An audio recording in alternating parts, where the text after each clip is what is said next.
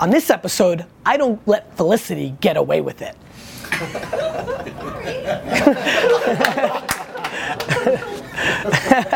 Cool.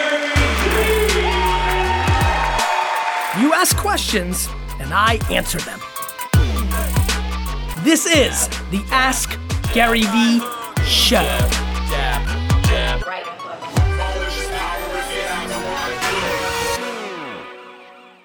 Hey everybody, this is Gary Vaynerchuk, and this is episode 99 of the Ask Gary Vee Show. Before we start, follow me, D-Rock.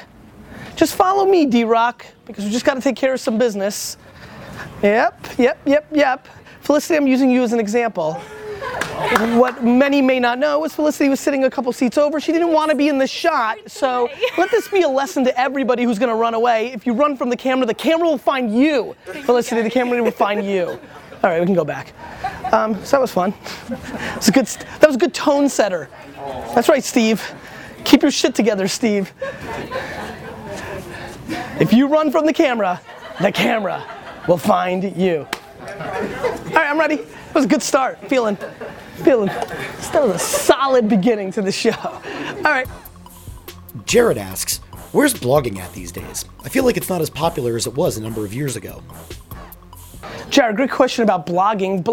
What's happened with blogging is massively important. It's just not the thing that people talk about. Not only that, blogging became so big, it became the establishment. I mean, like, if you have a website and you're putting out content on it, you're blogging.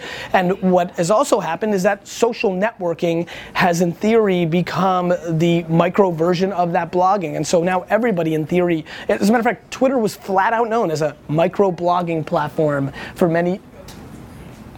Zach, can you just show Zach's face? I feel you were hacking the show, right? Like, you put them on knowing I would respond to that and then get on camera? Got it, okay, cool. That was amazing. Twitter was known as a micro blogging platform, so I think Facebook and Instagram and Medium, there's platforms that now people are using, because what people started understanding was they want exposure. If you're blogging, you want to talk to the world. What people aren't as good at is actually getting people then to come and see that. They were relying on, SEO back in the day and things of that nature. What people realize is that people are living in Instagram and in Pinterest and in Facebook and in Twitter. And so they're now going to the people and blogging there. Telling a story in your home when nobody's there is quite lonely and not that interesting. That was what would happen to a lot of people in the blogging sphere, whereas, going to town hall and getting on there and grabbing a mic and talking, maybe some people will listen, but maybe that person was better at everybody's talking, everyone's listening. So it's just the evolution. The thesis of people wanting to communicate on the internet hasn't changed. The formation, the way it's looked at, the terminology we use, the new, reincarnation of it is just what you're living in right now. Soundspace asks, my business is completely digital, focused on exclusive and shareable content. How important are real-life meetings? Soundspace, to me, real life meetings matter because human beings make all decisions, right? Like, so far, thank God, the robots haven't taken over, but it's coming. But, hopefully, I don't think I'll see it, but it's coming. And so, while that's still the case, real life meetings matter because there's just so much context that can be done in human interaction that doesn't happen over digital. You can't map everything. I feel plenty of emotions over Twitter and things of that nature, but the energy in the room is lost, right? Like, the energy in the room is lost, and so to me, that is the part that matters so much in the equation of real life. To me, I always say that digital is a gateway drug. Hey, Kim.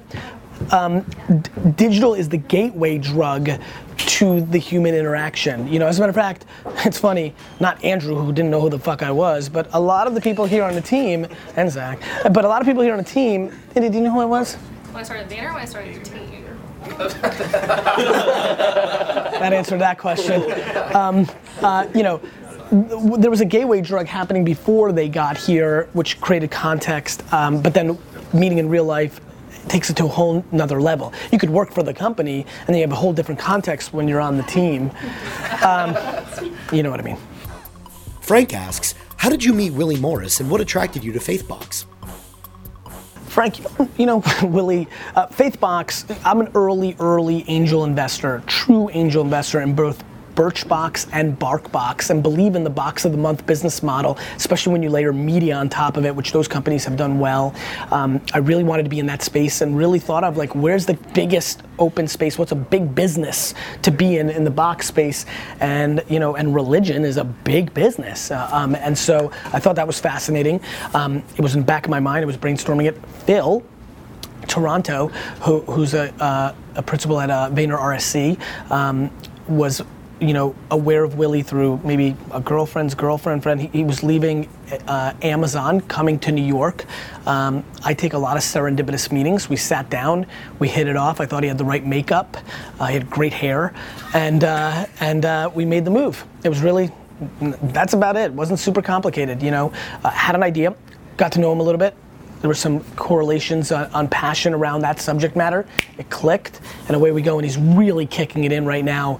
Faithbox is really looking on the up. I'm really excited about that company right now. You know what? I'm gonna throw a right hook. Link it up, D-Rock. What's up, Gary? It's been a minute. Listen, I want to talk about being selfish. How do you best make decisions in your own interest, even though they might negatively affect people around you? That's family, business, personal, friends, anything. Let me know. You know how long I've known this kid? I think there may be a video of him actually being on Wine Library TV. Really? Like 8-9 years ago. Okay, play it again. Can you find this? Maybe. Who's this kid? Jackson. What's up, Gary? It's been a minute. Listen, I want to talk about being selfish. How do you best make decisions in your own interest, even though they might negatively affect people around you? That's family, business, personal, friends. Anything. Great question. Great question, Jackson. There's an interesting part of your question. I truly don't think that when I'm being selfish, it's coming at the detriment of somebody else. And so that's how I handle it. I think I'm always selfish and never selfish. Like, it's just, I'm living. And so, the way I justify it a lot of times is, I feel like when I'm in my most selfish place, it's that I'm doing something that optically looks selfish for me in the short term, but is actually gonna positively affect the people in the long term, and that I'm making a decision that I think I'm right in a 5-year window versus a 5-month window, and that history will allow that person to feel that it was palpable when they rekindle their thoughts around it, even though it might sting or not feel as great in the short term. Crap, you know what? Put in Jackson Fall. Well, oh, you did the right one. I know I need to Google. It's really not that hard to Google, is it? Put in Jackson Fall Wine Library. Jacob asks, if you could only make one post and then not be able to post again for another year on any platform, what would your post be? That's a great question. Who's this from? Jacob. 2 things went through my mind fast. Literally, I think fast. So as Indy is asking the question, I was like, okay, first one was gonna say, I love you. And then the second one, this may be the, you know what? We need to really think about this. This might be the question that most sums me up. As you asked that question, the first reaction was, I love you. The second reaction is, what call to action do I want? Which is like, buy my book, or like download my show, or I'll promise I'll be back, so sign up for my email newsletter. It was literally the 2 most polar opposite thoughts. And that, my friends, sums it up. That's insane, because that was literally the 2 things. Yeah. But you know what makes me feel good?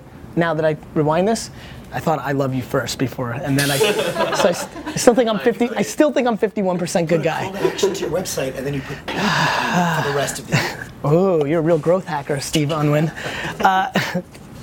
Question of the day.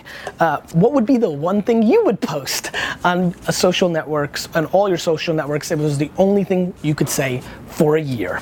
You keep asking questions, I'll keep answering them. Cool. Intro? Yeah. Yeah, we talked about. Oh, you know what? Real quick. I know you're gray, and now we're back to black and white. Real quick, before we close this show out, if you're still with me, do we have all the information for episode 100 down? Is we're feeling tight? Is everybody feeling good? Yeah. Yeah. Couple people are pink. The 4-year-old kid is coming. right? Yeah. Ason. Say it right. Ason. Oh, Ason. Sorry, Ason. Right, because it's Jason. Got it with it right. Ason. Everything else is good. Yeah, everything else Feeling is good. solid? The Facebook invite is up to date. Good.